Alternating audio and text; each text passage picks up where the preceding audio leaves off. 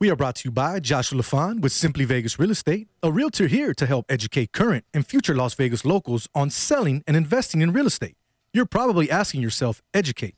Yes, there's a surprising amount of adults that when it comes to real estate, don't know the right questions to ask, don't know where to start, and think they need a lot of cash to buy a house in Nevada, which simply isn't true. So Josh has decided to make it his responsibility to teach his clients what they need to know, and equally important, what they need to ask, to help ensure making their homeownership dreams a true reality. So make sure you call or text Joshua LaFon today at 702-813-0533. This has been another paid advertisement from Joshua LaFon with Simply Vegas Real Estate. Make sure you give him a call, 702-813-0533.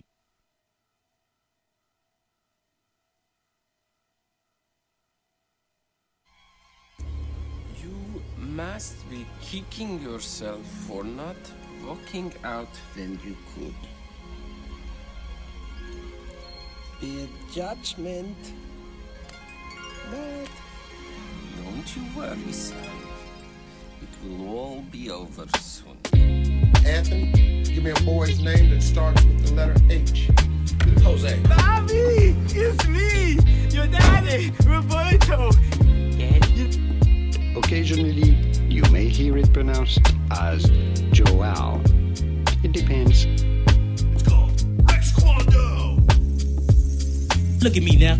How far we go back? Elementary, jump rope, hide and go seek, pitty pat, red light, green light, red light, green light. Hello? You play to win the game. You are tuned into Straight Bet Sports on the Gorilla Cross Radio Network. That's right. You're tuning to Straight Bet Sports live here on the Gorilla Cross Radio Network. I am your host, Jose V. We are coming to you live from downtown Las Vegas, Nevada. We greatly appreciate you guys joining us. I know you're looking at the background tonight. You're wondering, wait a minute, Jose, you got a different background. It's not what I'm used to seeing tonight, but it's all good though, man. We're doing a little bit different stuff tonight here. We're having a good time on the show. Quan's letting me jump behind the big board tonight. I'm learning. He's teaching me. He's putting me under his wing, trying to teach me a little more. We're going to do here on Gorilla Cross, but we got fun times, good things coming up. We greatly appreciate each and every one of you joining us tonight, as you do every single Wednesday night. We appreciate our sponsors, Joshua LaFon with Simply Vegas Real Estate, Eric Navarro of Line 'em Up by Eric. Make sure you check each and every one of them out. Soon, you're looking to buy a home, hit up Joshua LaFon. You need a haircut, you need to get clean, you need to get fresh. Make sure you hit up Eric Navarro, our personal barber. We greatly appreciate him. But let me go ahead and welcome in my compadre, my host, my co-host of this evening and every single evening here on Gorilla Cross Radio on Straight Bet Sports Wednesday nights. Rob G. What's good? How's the hat situation? You got the hat situation Man, fixed it already? looks like I look like Fernando Rodney with it. It looks a sideways little hat. tilted. I don't know what's going on with it, but Oh, we got to check the hat, see what you got underneath? it's good. No. No, none It's of all that good. stuff? No. Nothing. We got Quan in the background. Just, letting Rob know to make sure he got everything set up. No, everything's good. No, I can hear you. I can see you. Everything's perfect. What's going on? Hey, man, a lot of stuff going on in sports. Obviously, Summer League is done. That's over with already. MLB coming down to the wire. Raiders got some COVID news. We're going to talk with our guest about that here shortly. We got a great guest for you guys tonight as well. He is none other than Sam Gordon of the Las Vegas Review-Journal. He's going to be joining us here shortly on Straight Bet Sports. We're talking some Raiders. He's been at training camp, Rob. He's been covering it. He's been there. He knows what's going on, so we're going to get the ins and outs to see what he's seeing, what can we expect with this team.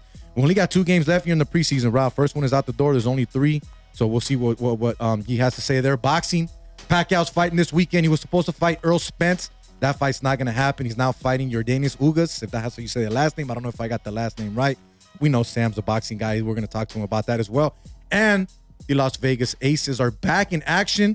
Rob, they won their first 2 games from the Olympic break. They take the first place lead in all of the league now. So we'll see how that goes. Rob's a little entertained on his phone, getting everything ready. If you guys are watching tonight, do us a favor. We are live on all the Gorilla Cross platforms, whether it's YouTube, Facebook, or Twitter, GorillaCross.com and the Gorilla Cross app. If you haven't downloaded the app, do so today. It's on all platforms. And what I mean by that, Android, if you have an Android phone, go ahead and download it on the Google Play Store. If you have an iPhone, Apple App Store, go ahead and download it as well. But with that being said, Rob, any opening words for our guest or any opening words for everyone that's watching tonight? I know what I'm going to say like I do every single Wednesday night. Press that like button, press that comment button, press that share button and let everyone know what they're watching tonight. So what you got to say before we get started tonight? Put me on the spot like that. Put me on the spot like that. You got to say something. We got to get you on there. Sorry, I'm just setting up everything on my phone. You don't have your drink of choice tonight. I don't have my drink, so you that's have why your beverage of hydration. I'm not going to be a chatterbox. You're not a like chatterbox I typically tonight? am. Okay. That's it? No. I'm not going to do that. No. Quan's asking if I want something. I don't want anything. Quan's asking. But you know what, man? Let's go ahead and jump right into it, though. Let's not have him waiting any longer here. Let's go ahead and bring in our guest of tonight. Not joining us in studio, but he's going to join us here live on the video line. He is none other than Sam Gordon of the Las Vegas Review-Journal. Sam, my man, thank you so much for joining us tonight. How's it going out there, brother? What's up, Jose? What's up, Rob? Appreciate you guys having me. Looks like we lost your video feed there, my man. Can you see us? I can see you guys, or I was able to. Can you guys see me? Nah, we can't see you at the current moment. Hey, can you hear me? Yeah, we can hear you perfectly. Yeah, we could definitely hear you. Let's see. It says my camera's active. Were y'all able to see me before? Yeah, I was able to see you earlier. Definitely. Oh, wow. Well, I'm here. Let's see if we could get. Let's see. Hold on. Let's see if we can get. Yeah, it's still not showing you, but Sam, we're gonna try to get you on right now. Give me 1 second. Yep, no worries. You said close this one out, Quan? All right, give me 1 second, Sam. We're gonna close it out. We're gonna get you back in there real quick and get you on the show. We do apologize for that. Little technical difficulties here, but give us one moment, man. We'll get you on real quick. So we're gonna end that one real quick here. Good luck on the big board tonight, Jose. That's he's got the training wheels on. It's all good. No worries. We're gonna get it. We're gonna get it popping right now. Watch. Sam's already hitting me up.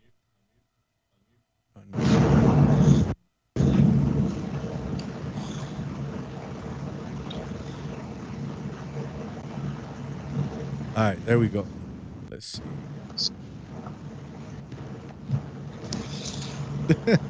We're still trying to get you going, but you know what, Sam? It's all good, man. No worries. We'll get this figured out real quick. We're gonna go ahead and start the show, and we'll get Sam started up here shortly. We can't get the screen to share, but Rob, are you excited about baseball season ending?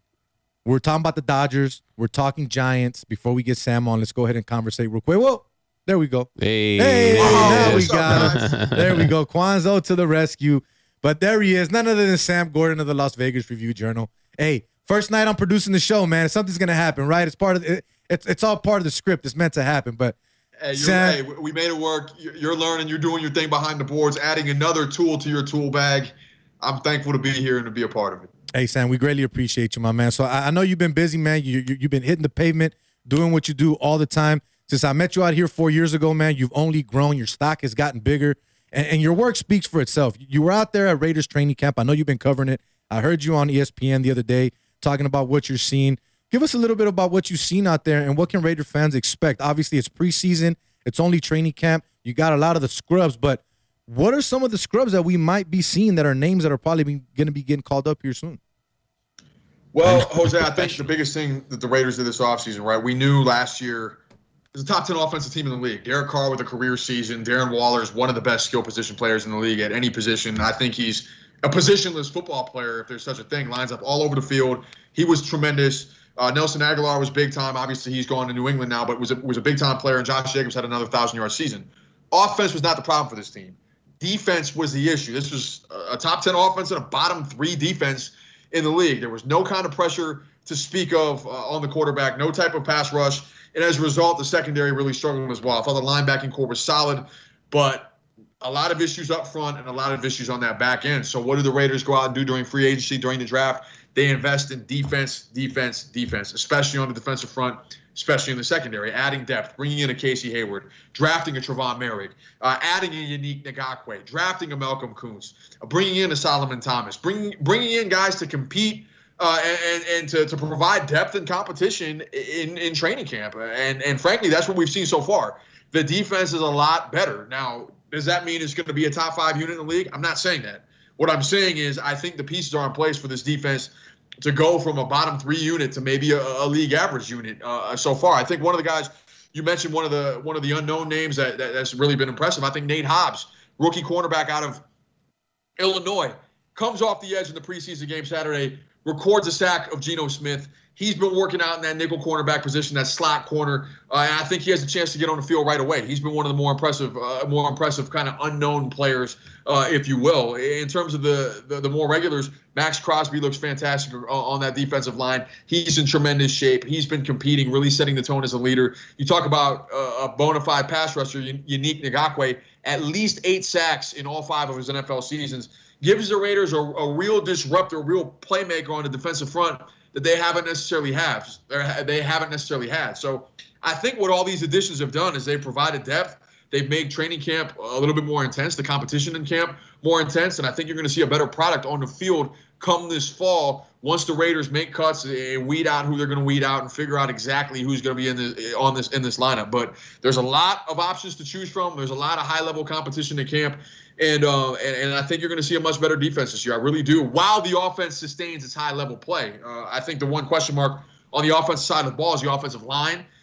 Rodney Hudson, Gabe Jackson, Trent Brown, all veterans, all high-level productive veterans, move on to different teams via trades.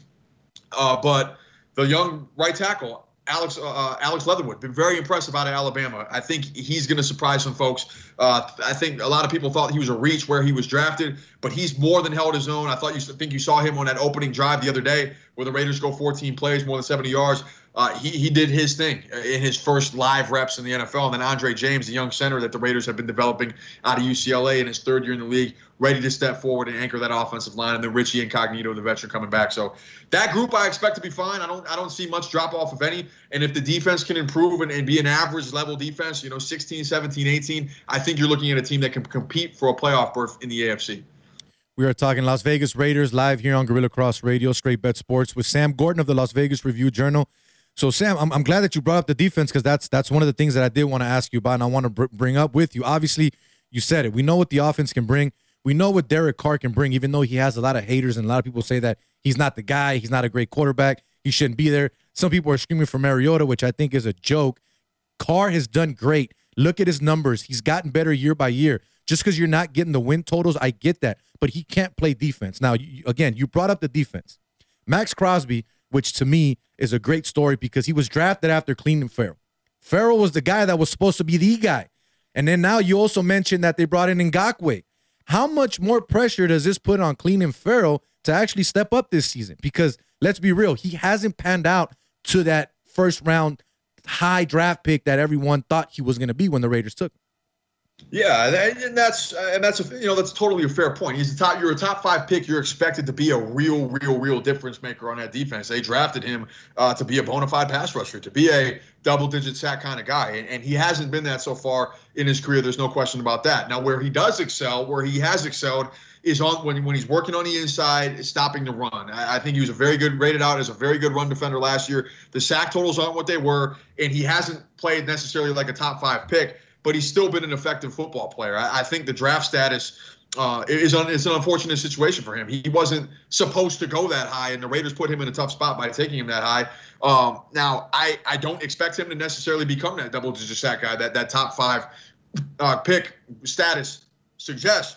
What I do expect is that he's going to be part of a good rotation of defensive linemen. Now, he's been working a lot of the time with the number 2s, but I don't think that necessarily means that much given how much depth this defensive line has now, given what the plan is, what Gus Bradley, the new defensive coordinator, is planning on doing. I think what you're going to see is a lot more rotation, a lot more of an effort to try and keep guys fresh. The Raiders didn't have enough depth to do that last year, but now you have 5, 6, 7 solid defensive linemen, 8 defensive linemen. You have the veteran Gerald McCoy in here now that can maybe work with Cleveland Farrell a little bit, former Pro Bowler, All-Pro. We know what he's accomplished at this stage of his career. A little bit more of a situational player, but still is already making an impact with his presence, with his leadership and whatnot. So, yeah, I think there's definitely some pressure on Cleveland Farrell. You don't ever want to be necessarily working with the 2s at any time, especially if you're a top 5 pick. But just because he's in that situation doesn't mean he can't make an impact, whether that's stopping a run, whether that's being a part of a rotation, or maybe he's improved as a pass rusher, and we'll see that next year, or this season, rather. But you're right. It's a fair point. It's a fair criticism. He's been productive, but not productive the way that the Raiders certainly expected he would be when he's a top 5 pick out of Clemson. So, Sam, you mentioned Bradley as well. New guy coming in. Obviously, we know his pedigree. We know what he's done in the NFL. How have you seen some of these players adapting to his style of coaching, his scheme, or whatever it may be so far out of training camp? Yeah, I think the players, you speaking with the players, they really seem to like Gus Bradley. I think there's a real effort on his part to develop personal relationships. Yeah, it's football. Your job is football. Football is the business. But you talk to guys on the defense, and they've repeatedly saying his praise that, hey, he cares about us as people. He's invested in us as people. And when you do that, when you're able to establish those kind of relationships, I think that builds trust. And of course, in a team sport like football, like we know how important trust is. In terms of schematics on the field, I think the biggest thing he does is he simplified things. I mean, he plays a cover 3 scheme. No team in the NFL ran more cover 3 than the Chargers last year. That's where Gus Bradley was at. And that really simplifies responsibilities. You got Trayvon Merrick playing center field, deep third, the rookie out of TCU. You have your 2 corners. Looks like Casey Hayward and Trayvon Mullen, although Damon Arnett's still, I think, in the mix for one of those starting spots, although it looks like Hayward at this point. But I wouldn't write off Damon Arnett yet. And then that allows Jonathan Abram, the hard-hitting third-year safety out of Mississippi State, to be closer to the line of scrimmage where he's a little bit more comfortable, where he can be instinctual and do his thing near the line of scrimmage, wreak havoc in the run game, and make plays and fly all over the field. So from a schematic standpoint, you know what he's going to provide. And then I think another key piece, Jose, about Gus Bradley is look at where he's been in the past. Seattle, Jacksonville as a head coach, and then the Chargers. All 3 stops, he worked with and developed some young defensive stars. He was part of the development of the Legion of Boom. Yeah. He helped develop the defense in Jacksonville that propelled that team to the AFC Championship in 2017 against the New England Patriots. Now, he was gone, but a lot of those young players he had drafted and helped develop. And then with the Chargers, that's been a top 10, 12 defense with young players like Joey Bosa, Derwin James that have improved as well. So I think all things considered, he was the right hire because he's going to simplify the scheme. He's going to put guys in their position, the best position for them to be successful. And him and his assistant coaches are going to make a point of emphasis to develop the young players on this Raiders defense. Because as we know, last year it was a very, very young defense and a little bit more experience now. I don't think youth is quite the same excuse. But still a lot of guys that are going to be expected to contribute in their second, third year, 23, 24, 25. Still room for development at that stage of their career. Once again, you are tuned in to Straight Bet Sports here live on the Gorilla Cross Radio Network. We are joined by Sam Gordon of the Las Vegas Review-Journal. We're talking Las Vegas Raiders. He's been out there. He's been covering. He's been hanging out at camp, checking everything out that's going on. So we talked about the defensive side of the ball. Obviously, we know what they have on the offensive side of the ball. We want to see the defense get better. But the one thing that I think it's a question mark, and this is just from what I've seen, I don't feel that the Raiders have a solidified number 1 receiver. I know Hunter Renfro's nice. You got a couple other pieces with some other guys, but is it safe to say that the Raiders don't really have that number 1 guy just yet? Obviously, we know what Darren Waller is. He's the tight end, but he's possibly the best receiver that they have on that team. Yeah, for sure. I mean, Darren Waller is going to be the number 1 option in pretty much every situation. And when he's not, he's going to draw demand double coverage because that's what he does. At 6'5", 260, speed, runs every route in the tree, and can line up all over the field. I think the Raiders really tapped into kind of his unique set of skills towards the end of last season. Not that he wasn't productive before, but that's when you started seeing him line up in different positions, in the slot, out wide, sometimes in the backfield, motioning, putting him in situations where he can use his elite combination of size, strength, and skill to get open and make plays. So he's going to be the number 1 option. But to your point, in terms of a receiver, that's definitely a question mark.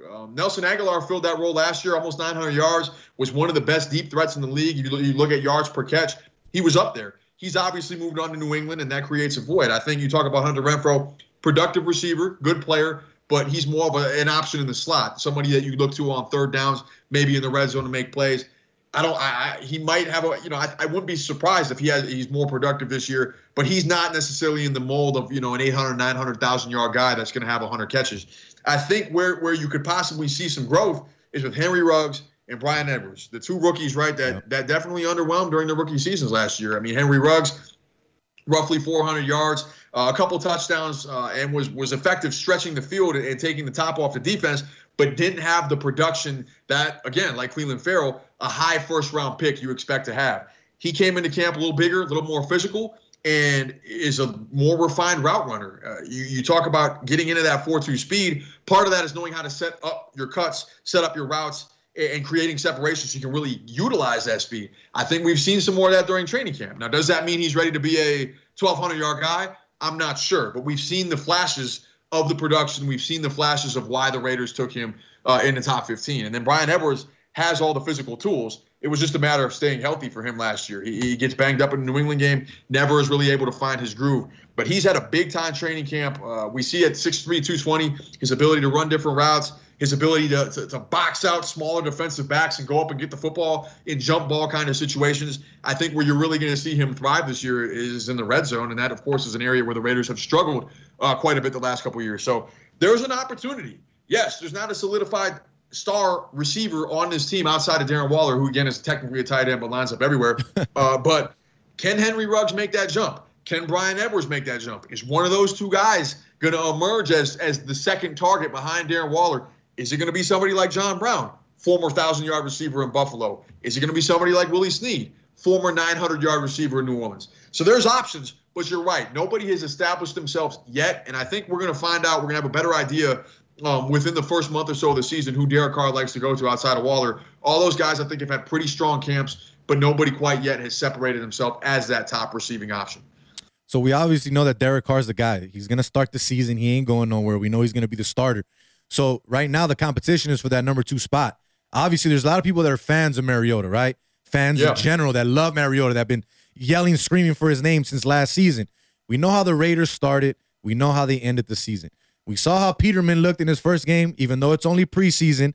But what are you hearing at camp? Could Peterman possibly be the guy to take that number 2 spot? Or is there still yet more to be seen from him? And are they still high on Mariota?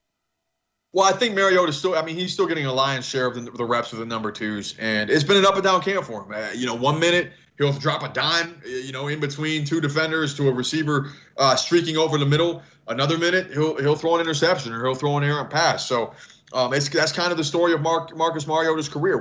The talent is obvious. With his size, with his speed, with his ability to make plays outside of the pocket and run with the football, you see why he was the number 2 overall pick. It's just developing that consistency as a passer. So I think he's still in line to be the number 2 quarterback.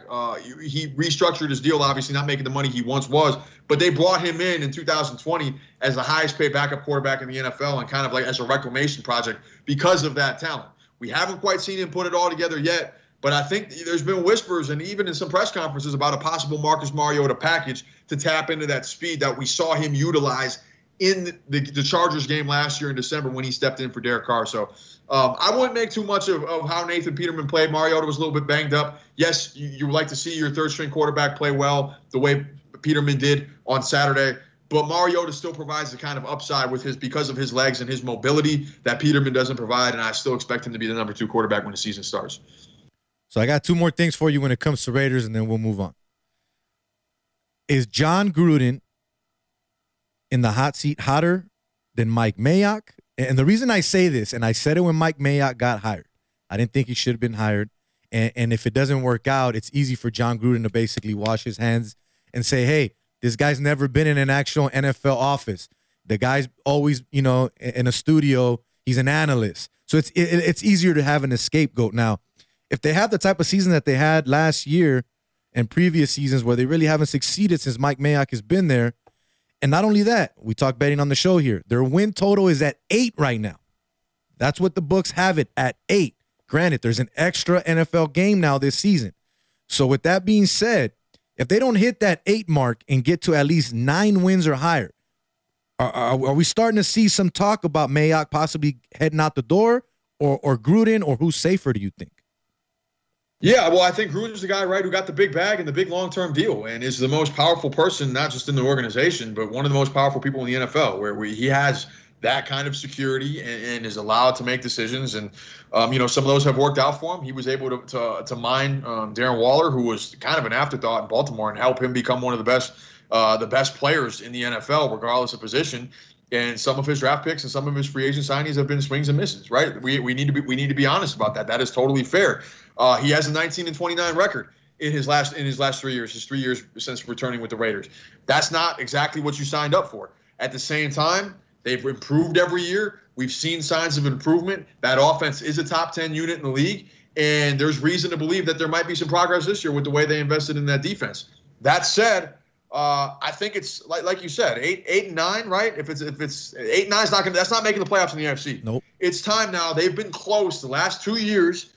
Through November, you've been right there in the mix for a playoff berth, and then the wheels have fallen off towards the end of the season. I don't think that John Gruden can afford for that to happen again. And if it does, I think you're right. That seat is going to get a little hot. I think Mike Mayock, obviously a very, very important person in the organization, has a huge role. There's no question about that. But the things that the Raiders do, the product that you see on the field, John Gruden is mostly responsible for that. And if there isn't more signs of improvement, if we don't see 9 or 10 wins, then yeah, I think it's fair to wonder if that seat's going to get a little warm, because you didn't bring him in there to miss the playoffs. You brought him in here to turn the organization around, to get it back to where it was in the glory days, or at least when he was coaching here the first time, when you were in the playoffs competing against Tom Brady, trying to make a run of the AFC Championship. Franchise hasn't been there in a few years. It's on him to get this thing turned around. We've seen progress, maybe not at the rate that some fans expect, and we'll find out this year. Obviously, again, the defense was a problem, but the offense has improved, to John Gruden's credit, and there seems to be a real rapport with him and Derek Carr. If they can win 9 or 10 games, I think everything's going to be fine. But if they underachieve and, we see a 6-11, 5-12 kind of season, and, let's be honest, it's the Raiders. You never know, right? This has been one of the most up and down franchises in quite some time. There has been a lot of improvement. And again, I personally expect more improvement this year. But in the off chance that doesn't happen, yeah, I think it's totally fair to wonder if that seat's going to get warm, because it probably is. So, Sam, obviously the big topic a couple days ago, Raiders came out. A lot of people are upset. Some people are okay with it. But the Raiders have announced that they will require all attendees at home, basically all home games, to show proof of COVID-19 vaccination through the Clears free mobile app and Health Pass feature, allowing fans to attend the games without wearing a mask. Now, this policy is going to start September 13th with their Monday night game against the Ravens. Now, I wanted to get your thoughts on this, because I know you were talking about it on air on another show the other day, and you got a lot to say about this in general. So, I'm okay with it, because I understand, and I think you mentioned this too, the circus that it was last year. Not to use those words, but all the stuff that they had, the violations, the gatherings, the parties, whatever it was that they did where they weren't wearing masks and this happened, right? What are your thoughts on what the Raiders did, and do you think it's a good move going forward, and are we going to see a lot more teams do this? Yeah, Jose, to your point, I think, again, this was part of this was in response to how sloppy the Raiders were with the protocols and with everything last year. Fines, multiple fines, making the headlines for all the wrong reasons, not wearing masks when masks were required at certain public events, and so on and so forth. Having the offensive line miss an entire week of practice. That's not what anybody wanted. That's not ideal. It's not what the Raiders wanted, and it was a bad look for the organization. And again, didn't just happen once. This was a few times. So with that in mind, I think what you're seeing is Mark Davis being really proactive and understanding. Look, we want to be at the forefront of this year, not at the back, not slow to react like they were last year. And like you said, I'm fine with it too. I think it's a good move. At the end of the day, 65,000 people are still going to be at that stadium. The people that don't want to that are choosing not to get vaccinated and can't go, they're not just going to sit on those tickets. They're going to sell those tickets, and vaccinated people are going to go, and it's going to be a better environment not having to wear masks for the people that are in the building. And this is business at the end of the day. The Raiders are in the business of, yes, putting together the best football team they possibly can, and trying to win as many games as possible, but providing a quality entertainment experience for those that go to the game. That's first and foremost. This is a business. They're trying to make money. They're trying to make sure that their fans have a tremendous time and want to keep coming back. And by mandating vaccines and that proof of vaccination so fans don't have to wear masks, that's the step they're trying to take. I respect it. I commend it. I completely understand it. And I would imagine that teams around the league are going to start to follow suit, because we all wear masks. We're playing our part. I know you and I are playing our part in doing the best that we can to prevent the spread of COVID-19. But the Raiders want to ensure that continues. And in doing that and implementing this policy, they are doing that. And again, I think it's going to be a better fan experience overall for the fans that do go. And for the fans that elect to sell their tickets and don't want to get vaccinated, that's on them. That's their choice. They can defer their payments to next year and bring the season tickets back. They can sell them on the resale market, because Jose, there's a lot of money to be made on the resale market. So either way, there's going to be 65,000 strong in that stadium, and the Raiders want to be an example of going in the right direction this year, not going backwards like they did last year. Rob, this doesn't affect you, right? You're vaccinated.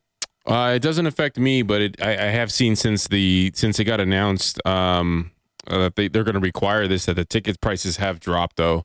So really? Yeah, they have dropped I'd say about maybe $100, a little bit more than that. And I think that's more tickets obviously got listed because now you have people that are not going to get vaccinated or not choosing to, or whatever the situation may be.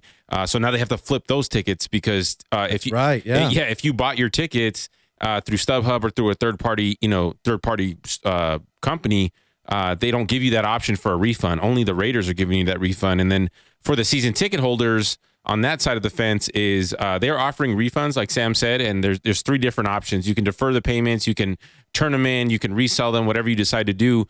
But if you just decide to do a couple of those, you have to have all 9 games remaining. So if you've sold one pair of your tickets, they're not giving you the option to basically defer your payments or anything like that. So at least that's the way I understood it, is that, if you have all 9 games remaining, have them all with you have to you have to own all 9 games remaining to take advantage of a couple of the options that they're giving you. So most of us have sold a pair of tickets, at least one of them. So it's a little unique where we're kind of just, we are where we are. So we have to continue on. We're still going to make a profit. Don't get me wrong, but it is going to be it can go 2 ways, right? It can just it can just be a small sign of panic and the ticket prices drop. But then again, more and more people are getting vaccinated. It is a little late. I mean, honestly, I think it is a little late because the first game is the 13th, right? And that doesn't even give someone time to actually go get fully vaccinated unless they've maybe had their first shot already, right? Because typically it's 2 shots or two visits. So I wish they would have announced it just a little bit earlier, but it is what it is. I think they're making the right move, and then I think, like Sam said, I think a lot of teams are going to follow suit. And then, Sam, did I hear this correctly as well? If you're not vaccinated but you show up to the stadium, they're going to have basically a shop set up where you can get your first vaccination and they'll let you in as long as you wear a mask? Yeah, they are going to be offering COVID-19 vaccinations on site, and then those who so there's options. have one shot That's what I heard. with masks. So as long as go ahead, Sam. So what they're doing is they're encouraging vaccinations by putting this policy in place. They want more people vaccinated. It's a bigger, obviously it's about creating a great experience for fans, but I think it's bigger than that. It's wanting more people to get vaccinated in general so we can stop wearing masks and get back to a more normal life that we got to experience for 2 or 3 weeks in June before the numbers started going up and before the Delta variant started really taking control. You have to have at least 1 shot of the 2 shots? Is that how that works? Yeah, you don't have to be fully vaccinated. Fully vaccinated for fans that want to come in and not wear a mask. Okay, but if you're partially, then you can wear a mask. Correct. And they're having on site. Go to the games. Yes, correct. So they're giving you options. They're not just saying, hey, if you don't want to do this, or if you don't have it, you don't have an opportunity. I know there's some people that haven't taken it, not because they don't want to, they just haven't, but they will if there was an opportunity that presented themselves. So if you're a sports fan, especially a Raider fan, and you got season tickets, or you're just trying to buy tickets to go to the game, it's not a bad option, especially if you're looking into it. I get it. I'm not going to get political. The vaccine's not for everyone. It's up to you. It's your choice. It's your body. I get that. But at the end of the day, everything's turning into vaccination. The reason I took the vaccine was because of this. I thought they're going to start letting people in and doing this and doing that. A day after I took my vaccination, the Miami Heat started talking about fully vaccinated fans can come back into the arena. This was when the season was still going on.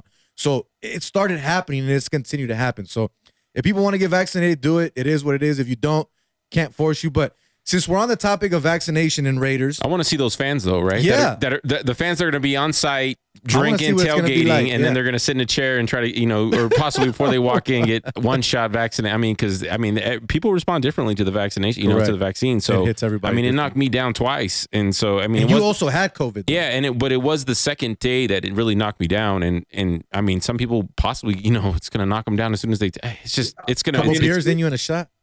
That knocked me out for, I was fatigued for a good 24 hours, absolutely. But I bounced back and it was business as usual. So yeah, my second shot like got you said, people are going to do what they're going to do, but the Raiders, this is a private business at the end of the day, and they are going to do what's best for business and what is best for their fans, and this is a decision they made as a result. And for people that are saying that it violates your rights or whatever it is, it doesn't. The Raiders are a business. Sam just said it.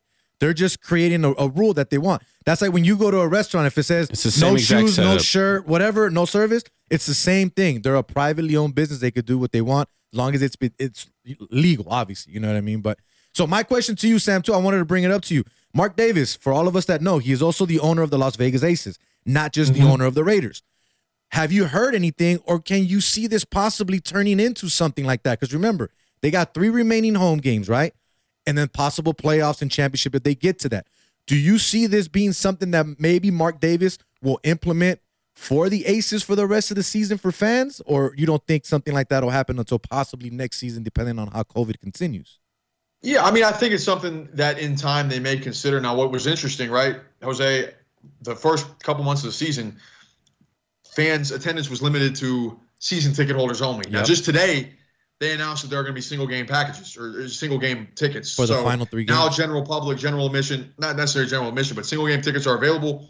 So I think you're going to see an uptick in fans, more fans in the building. As of right now, what I was told is that the plan is no vaccines necessary, but all fans must wear masks the entire game unless eating or drinking. That is where they are at right now. But depending on what happens, like you said, Mark Davis does own the team. Depending on what kind of numbers they get at the game, how these single-game tickets affect attendance, maybe we see a policy change. As of right now, though, no plans, not yet. We're going to have to see how things shake out. There's a couple weeks before another home game, so there's time to make that decision. The Aces go on the road for 3 games next week and then return home to play a home game in 2 weeks. So there's plenty of time for them to evaluate things, to see how things go. But as of right now, what I was told is the plan is to stay with masks, no vaccine necessary as of right now, unless eating or drinking, you can take your mask off. Once again, he is Sam Gordon of the Las Vegas Review-Journal, joining us here on Straight Bet Sports on Gorilla Cross Radio Network. We're coming to you live from downtown Las Vegas, Nevada, as we do every single Wednesday night. We greatly appreciate you guys for joining us. Go ahead and drop some comments in here. If you guys got comments for us, you can definitely let us know. Facebook, Twitter. Not only that, you can give us a call, whether it's when Sam's on or after. I'm not sure if Sam wants to take any calls, but we're always open to do a lot of different things here on the show. But, Sam, let's talk Aces, my man. That's where I met you. That's where you and I became friends, and everything moved on to now. They're back, man. The Olympics are over. They're hot. Asia Wilson, one of 5 females in the WNBA, I believe, to reach 2,000 points or something like that before a certain game. You have Kelsey Plum, which in a lot of eyes, and now I agree, is playing like the 6th woman of the year right now. She is just lights out hot, and I think that the move of her going to the bench and no longer being a starter has helped her a lot more. And not only that, I think the 3-on-3 competition and her winning that gold in Tokyo was just even more of a boost because it's a different style of play, right? Not the full court that we're used to, not a full type of game. So this kind of helps her coming off the bench here with the Aces. Now, they're the best team in the league now record-wise. They took that over, right?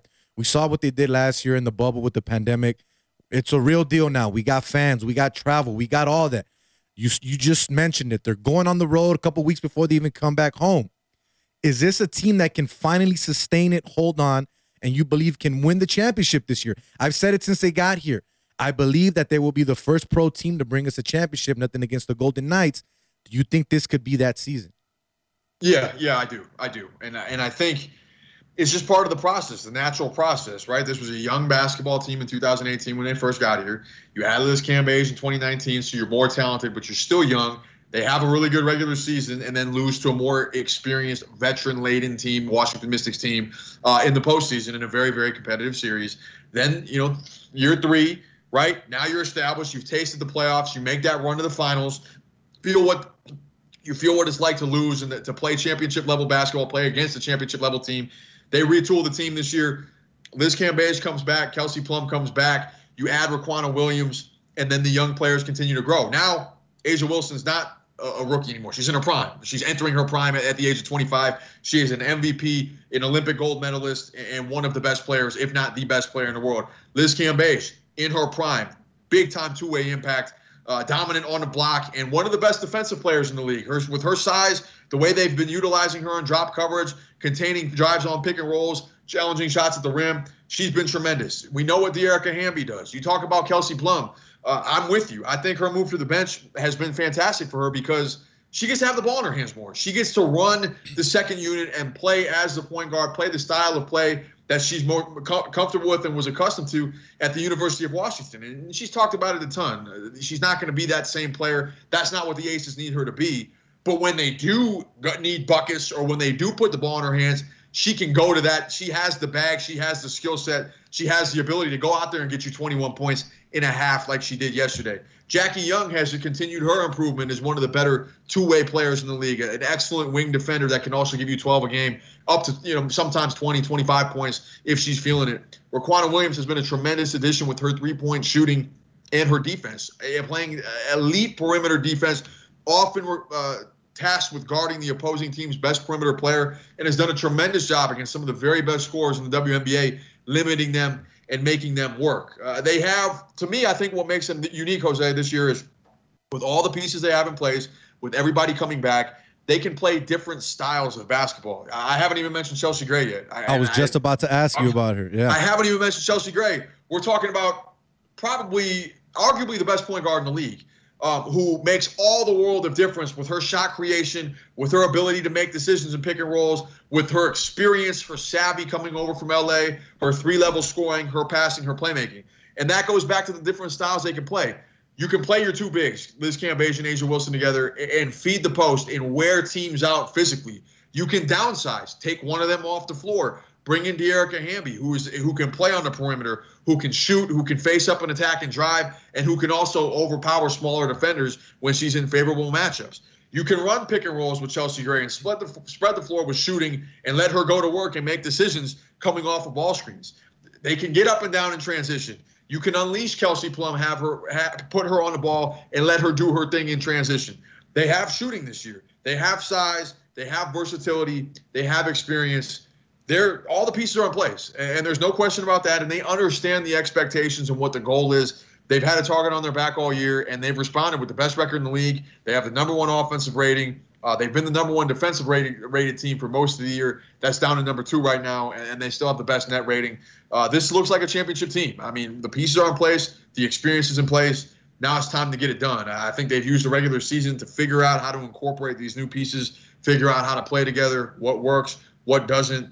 And they're 17-6 when things they haven't completely clicked yet. I think they're getting closer. I think we've seen signs that fourth quarter the other night, or on Sunday night or Sunday afternoon rather, where they're able to come back from 14 down, set a franchise record for biggest fourth quarter comeback. You saw it click on both ends. I thought you saw it click on both ends in the second half yesterday, where they're getting stops, getting out in transition, and then in the half court they're feeding Liz Cambage, they're feeding Asia Wilson, and Chelsea Gray and Kelsey Plum are doing what they do. So they're getting closer to reaching, I think, to maximizing their potential, and that's what's scary for the rest of the WNBA, is that they are the best team in the league statistically, record-wise, and they're still figuring things out on the fly. So, Sam, I mentioned this to a female friend of mine, and she said that I'm absolutely crazy. And now, when I said this, I didn't mean any disrespect to Asia Wilson or anybody else on the team. But look at it this way.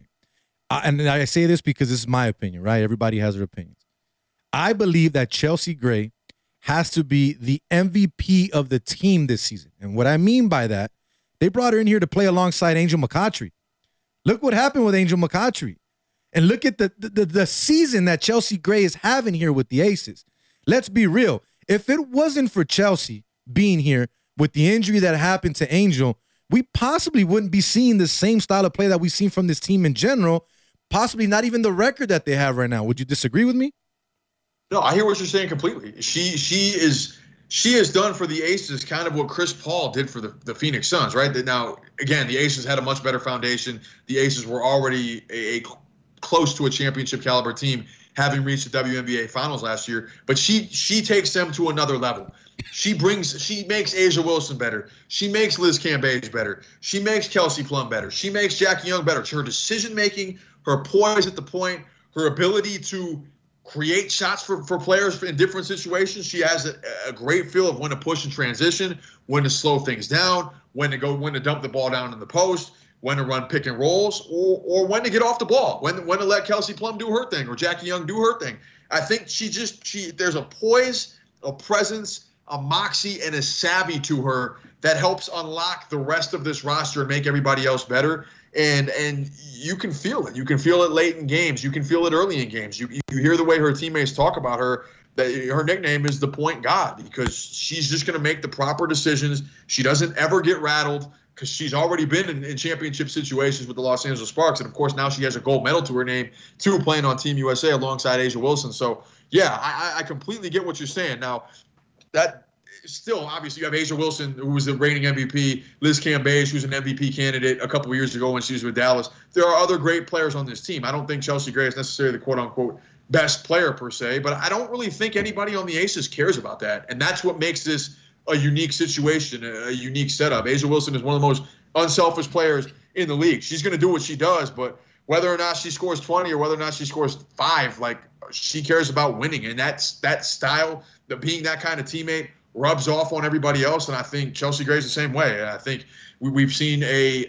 Cambage really buy into her role on both ends, knowing that she's not going to get the ball every time the way she did in Dallas. It doesn't seem to be affecting her. Doesn't seem to be bothering her the way maybe it would have in the past. So this is a really, really unselfish team. And I think that's one of the strong suits of this group, and I think Chelsea Gray is definitely a part of that with the way she plays, with her selfless style, with her leadership, with her experience, her moxie, her savvy. She has helped make everybody else better, and as a result, you have 6 players averaging double figures. I mean, everybody's touching the ball, everybody's eating, everybody's having their games when they're getting their 25 to 30 points, and that's what makes this team so dangerous. Is on any given night, you don't know who might go off, and with Chelsea Gray pulling the strings, calling the shots, she's going to make sure everybody eats when they need to. So I know we've had you here for a long time already, my man. We appreciate you, but we got a couple more, and then we'll be good, and we'll let you get some rest because I know you probably got a lot going on. You probably got to be back doing camps and doing all that, writing papers. I know you're a busy person. So I'm going to put you on the spot, though, because then if and when it does happen, we can play this back. Final thought on the Aces. Do they win the WNBA title this year, in your opinion? Yeah, I think they do. I think they do. I think you look at their front line, right? We've already talked about it. They can bang with you. They can downsize and play fast and play spread pick and roll basketball. They are experienced. They can defend at a very, very, very high level, and they're still finding ways to get better. I think you look at every team in this league, they present trouble. They present matchup problems. Who has the personnel to deal with that front line? Who has the personnel to deal with that speed in transition over the course of a game, over the course of a series? Who has that kind of depth? You have 2 legitimate 6 Women of the Year candidates in Kelsey Plum and De'Erica Hamby, who's won the award the last 2 years. So you take Asia Wilson off the floor, you take Liz Cambage off the floor, you take Chelsea Gray off the floor. There's not much drop-off. There's still – you always are going to have scoring. You're always going to have defensive playmaking. You're always going to have somebody that can put the ball in the basket and make something happen when things get tight, when things break down. And with that in mind, seeing how they've matched up against Seattle this year, seeing how they've matched up against Connecticut this year, even though Connecticut's got the better of them in those 2 matchups, I like how this Aces team is going to match up in the different styles that they can play in a playoff series, in multiple playoff series. I think they have the personnel for it. They have the experience, and they're developing the chemistry and cohesion. You take a look at where they're at now compared to where they were early in the season, where they were winning mostly off talent. They're winning. They're winning in adverse situations. They're winning by closing teams out, by putting teams away in the fourth quarter like they did last night. They're winning when games are tight and it comes down to a final shot situation. They have shown me that they can win in a number of ways. They can outscore you. They can shut you down. They can play through the post. They can play through the guards. There's nothing this team can't do. It's just about continuing to get reps, developing that continuity, and figuring out how exactly they want to play each opponent. I think we're going to know more when we see how the matchups shake out. But yes, I believe this is a championship team, and I believe this is the year the Aces win the championship and get it done. There we go. And we got to record it, so we're going to go ahead and make sure we cut that piece and save it for when they do win. But Rob, good stuff. I know you like it when we get guests that know what they're talking about. We can leave Sam on here and just let him keep going. You could just replace me. Ain't no replacing you, Rob. Ain't no replacing you. But Sam, final thought here, man, real quick before we let you go. Are you going to be at the fight this Saturday? I will. Perfect. I'm telling you, Jose, I was down there at the press conference today. My colleague Jonah Dillon was Manny out there. Pacquiao versus your Denny's, by the way, for people that don't know what fight we're talking about. Go ahead, Sam. My bad. It feels – we've had fights in Vegas. We've had fights, and, of course, the pandemic shut a lot of stuff down. We know that. We understand that. And there's been great fights. Top rank put together several phenomenal cards at the Virgin Hotels in June. We had Devin Haney at Mandalay Bay. But this is Manny Pacquiao we're talking about. Yep. This is the 8th division world champion, the man who started his career as a flyweight and went up to 154 and beat Antonio Margarito, the man who's been beating people down since 1995, since I was a toddler. That's how long he's been in this game. He is an absolute legend, and his presence here makes this feel like a big fight week. And you can feel the excitement down at MGM Grand Garden today during the press conference, being in the media room. It just has a different feel to it. Now, we understand, we know it's not quite the same magnitude as it would have been if it was against an Earl Spence Jr., who is a consensus top 5 pound-per-pound fighter in his prime, the unified welterweight champion. But this is still a big fight. Yordenis Ugas is a champion. He has been in the ring with some champions. He did go toe-to-toe with Sean Porter in a fight that a lot of people say he should have won. And I expect him to challenge the Filipino fighting senator this weekend. But I don't think he's going to get it done. I'm going with Manny Pacquiao in this matchup. Had a chance to check out his training camp in LA, spend some time with him and Freddie Roach, and he's sharp. He is fast. Those feet are as fast as ever. Those hands are still fast, and he's still punching with power. So I will be there. I think it's still going to be a compelling matchup. Your Dennis Ugas likes to get in the mid-center of the ring. He's not afraid to mix it up. And even though I think Manny Pacquiao has the edge in this matchup, you never know, right? All it takes is you get caught with one, as we saw happen to Pacquiao against Marquez in their final fight. That's all that has to happen. And Yordenis Ugas is definitely capable of that. He's going to go in there ready to mix it up, and I think we're going to see a fun fight. It might be Manny Pacquiao's last fight. He's hinted at that. We don't know for sure. But with that at stake, there is definitely a big fight week feel to this. I'm so happy that it's happening in Las Vegas. I will definitely be there Saturday night, and you can follow all our stuff on reviewjournal.com. For all you bettors out there, if you are watching the fight, Sam said it. This could be his last fight. So if it's his last fight, are you going to take minus 370 on Manny Pacquiao? Probably not. High number. But here's a number that I like. Under 10.5 rounds, plus 220. I don't think it goes past 10.5. I can honestly see this. Like you said, if Pacquiao gets surprised, Yordenis could catch him. Maybe Pacquiao still got it. He comes in with the knockout. You never know what can happen. But in general, it doesn't matter who wins this fight if you're betting. I like the plus 220 on the under 10.5. But Sam, we appreciate your time tonight, my man. We appreciate you and all of your knowledge and everything that you bring to the table all the time, my man. Let everybody know out there where they can find you on all things social media, especially the Review Journal. First off, fellas, appreciate you guys having me. It's always fun to hang out with you guys on Wednesday nights. I'm at @BySamGordon on Twitter, and you can follow my work and the work of our great staff at reviewjournal.com and then vegasnation.com specifically for our Raiders coverage. A lot going on in Vegas. It is a fun time to be here. A lot of sports happening. A lot going. Raiders, UNLV, boxing, Aces. Everything is happening right now, and I appreciate you guys having me on to talk about it. There we go. Sam Gordon, Las Vegas Review Journal. Good friend of mine. We appreciate you, my man. Have yourself a good night. Don't work too hard. I'll definitely be reading your stuff, and we'll be seeing you out there soon. Appreciate you. Thanks, Sam. All right, thanks, guys. Really appreciate you having me. Talk soon. Take care, brother. Good stuff, man. I know, as always. I know Rob's happy because, like Rob said, when he doesn't have to talk too much, it's all good. No, it's Sam. Just so much insight, right? That we don't really get to see, or that a lot of people don't get to see, and just the passion that both of you have for the Aces overall, right? I know they're the home team. I know you're supposed to, but I'm sure a lot of WNBA teams in their hometown get overlooked. Yeah. And don't get as much attention as they do on some shows, but we talk about them all, or at least you bring them up, and we talk about them as much as we can.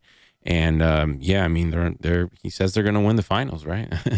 So check this out. Another guy that's boxing on the undercard of the Pacquiao fight. Remember Victor Ortiz? Yeah. So it's Victor Ortiz and Robert Guerrero. The Ghost. So check this out. Two guys that both lost to Mayweather, right? Yeah.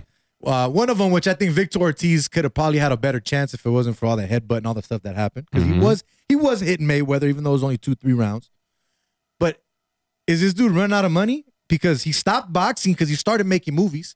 Remember, he was on The Expendables and he did a bunch of other projects. The Ghost or Victor Ortiz? No, Victor Ortiz. Victor Ortiz, right? And okay. He stopped boxing for a while.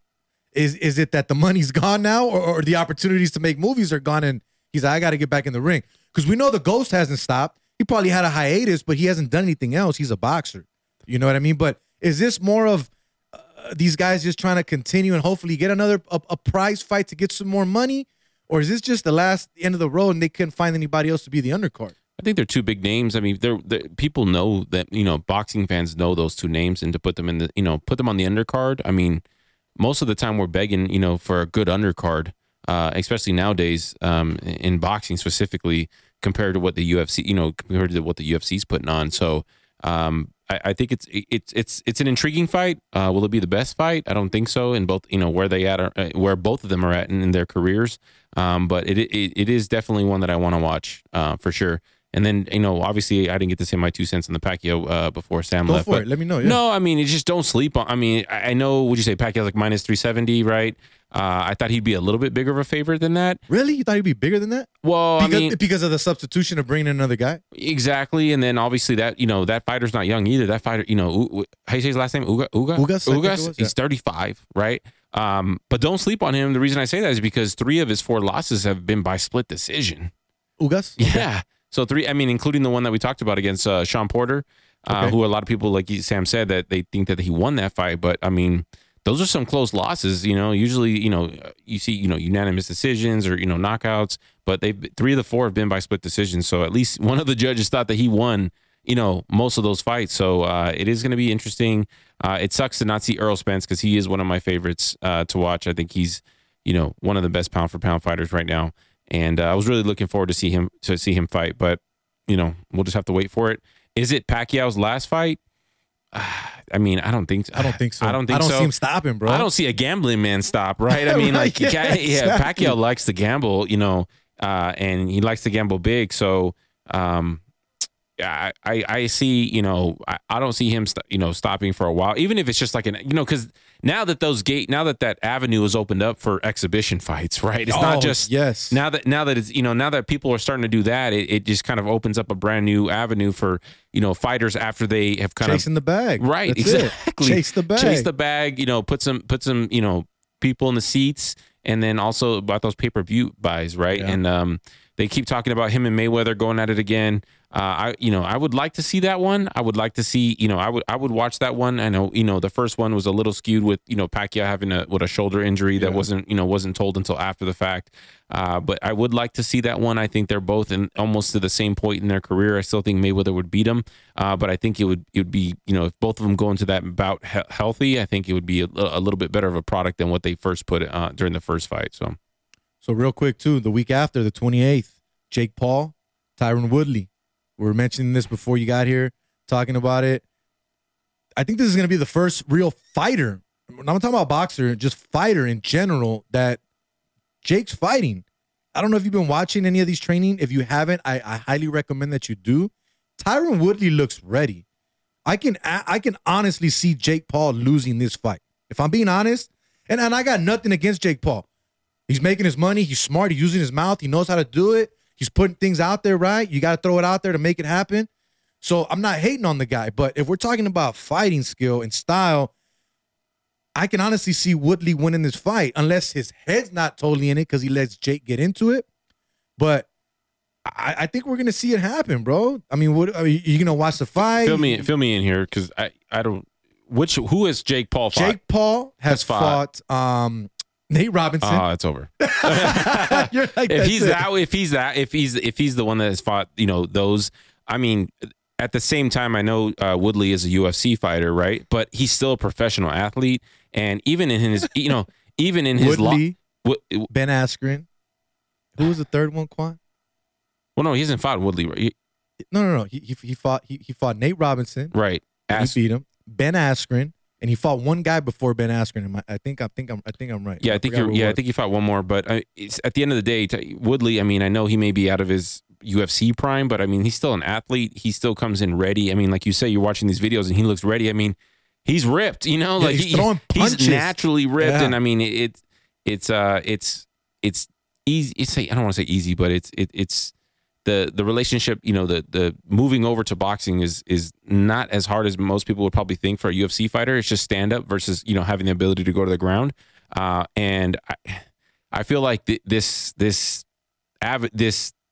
area that these Paul brothers are trying to go down. I mean, I think it's going to catch up with them. I know one of them was just in the ring with Floyd Mayweather, right? I saw that, yeah. But I don't, eventually they're going to run into that wall, right? Where it's just like, this has gone too far. Sorry. Yeah, exactly. Like maybe I go back to what you were probably previously doing. But I would not bet on him to beat Woodley because what I looked at it before the show started, Woodley was plus 170.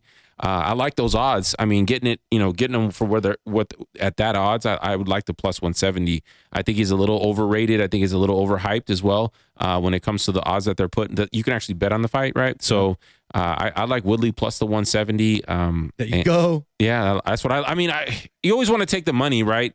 But to lay that amount, to lay the 160 or whatever he is, I'm good. Give me the plus money. I'm good. Right. Give me the plus money with a professional exactly. A professional athlete that's been in the game, is making a little bit of transition to the boxing game, but he knows how to strike. But at the end of the day, give me. I mean, Woodley in his UFC prime was, he was a beast. So give me him plus 170. I'll take that. So we run out of time pretty much here. I'm gonna ask you one more thing and just tell me if it was expected. But real quick, shout out to Victor, your compadre as well. It was his birthday. He's tuning in on Facebook. Happy birthday. to you, obviously. And not only that, he says, and this is going back to Manny Pacquiao, he will be running for president in the Philippines next year. So if he wins, it probably is his last fight. So yet to be seen. Now, before we get going here, Rob, real quick, Tim Tebow got cut. I'm not surprised. Are you? And now, quick, some people say it's privilege that he got it. No, it has nothing to do with his skin. It's Urban Meyer. That's why he got that opportunity to get that. With that being said, are you surprised that he got cut? I'm not surprised, and I'm happy that the Jaguars took the professional approach instead of, because they could have easily just kept him on the squad, try to sell tickets, and right? For at least for the preseason, right, to get people there. I know people are begging to watch football, begging to get back in the stadium and the seats. But I think they, I applaud them for taking the professional route on it. It didn't work out; they cut him, and now they can kind of take a lot of distraction away from the team and let those players, actually, worry about playing and focus instead of no media, no camera. Instead they're of they're going to have media, but I mean, imagine how much media was there just specifically because of Tim Tebow, right? So, and I agree with you, Goose Thomas. Let the ball bounce. Tuning in here on Facebook, letting us know he should have never been on the field. Urban Meyer is the only reason he was out there. I agree with you, man. But show's come to an end. We appreciate our guest, Sam Gordon of the Las Vegas Review-Journal, joining us tonight here on Straight Bet Sports on the Gorilla Cross Radio Network. If you caught the show late or you missed any part of it, don't worry about it. Go to YouTube, Straight Bet Sports. If not, Gorilla Cross or GorillaCross.com. Facebook, Twitter, you can find it all there. If you're just an audio person, like I said, Apple, iTunes, Spotify, Anchor, Google Podcasts, all of that, we're everywhere, baby. If you want to listen to us, trust me, you can find an avenue, not a problem. Big shout out to everybody that tuned in on Facebook, Goose, Vic, Frank. Remember Frank Greco? Oh, he was on. Frank was on there joining us as well. Franklin. Chopping it up, talking about stuff on there. He said he's going to the games. He's fully vaccinated. Melissa Ferris, I got Mo tickets. of Girl Chat Sports. We greatly appreciate you guys. And Primo Eddie, he tuned in quickly, but he had to get out. He's at the Dodger game. Nice. They were giving out the replica rings. He said he's going to try to give me one. They're up 9-0. We'll see if that happens. I just want the ring, baby. Give me the ring. And that's it. I know Rob's probably going to want to take it from me because he's the true Dodger fan here. But it's all good. Once again, thank you guys so much for tuning in tonight on Straight Bet Sports here live on the Gorilla Cross Radio Network. Anything else you got to say, Rob? Any final words? Anything you want to let the people know out there before we get going? No, not like Juan said, not a damn thing. No, I'm just playing. No. Appreciate you tuning in. Sam was a great guest, of course. I'd love to have him on, all the time. All the time. Football's coming up. We got to get Dwayne on the show. So that's the thing. We got to do the NFL preview show. Not only that, I want to talk about totals. I told you we didn't get into it tonight. We didn't get today, but we'll probably do that next week. We already talked to Dwayne. We've already chopped it up with him. He's down to come on the show, so we got to get that set up, man. But definitely appreciate each and every one of you again. Quan, for not running the show tonight. We still appreciate you because you let me do it. A little bit of a bumpy road in the beginning there, but hey, you got to learn somehow. You got to get your feet wet, so we appreciate you. We appreciate everyone watching. Thank you guys so much. Till then, we'll see you next week here on Gorilla Cross Radio Network. For Jose V, Rob G, Quan59, Sam Gordon, we are out. Peace. See you. Boom, boom, boom, boom, boom, boom, boom, boom, boom, boom.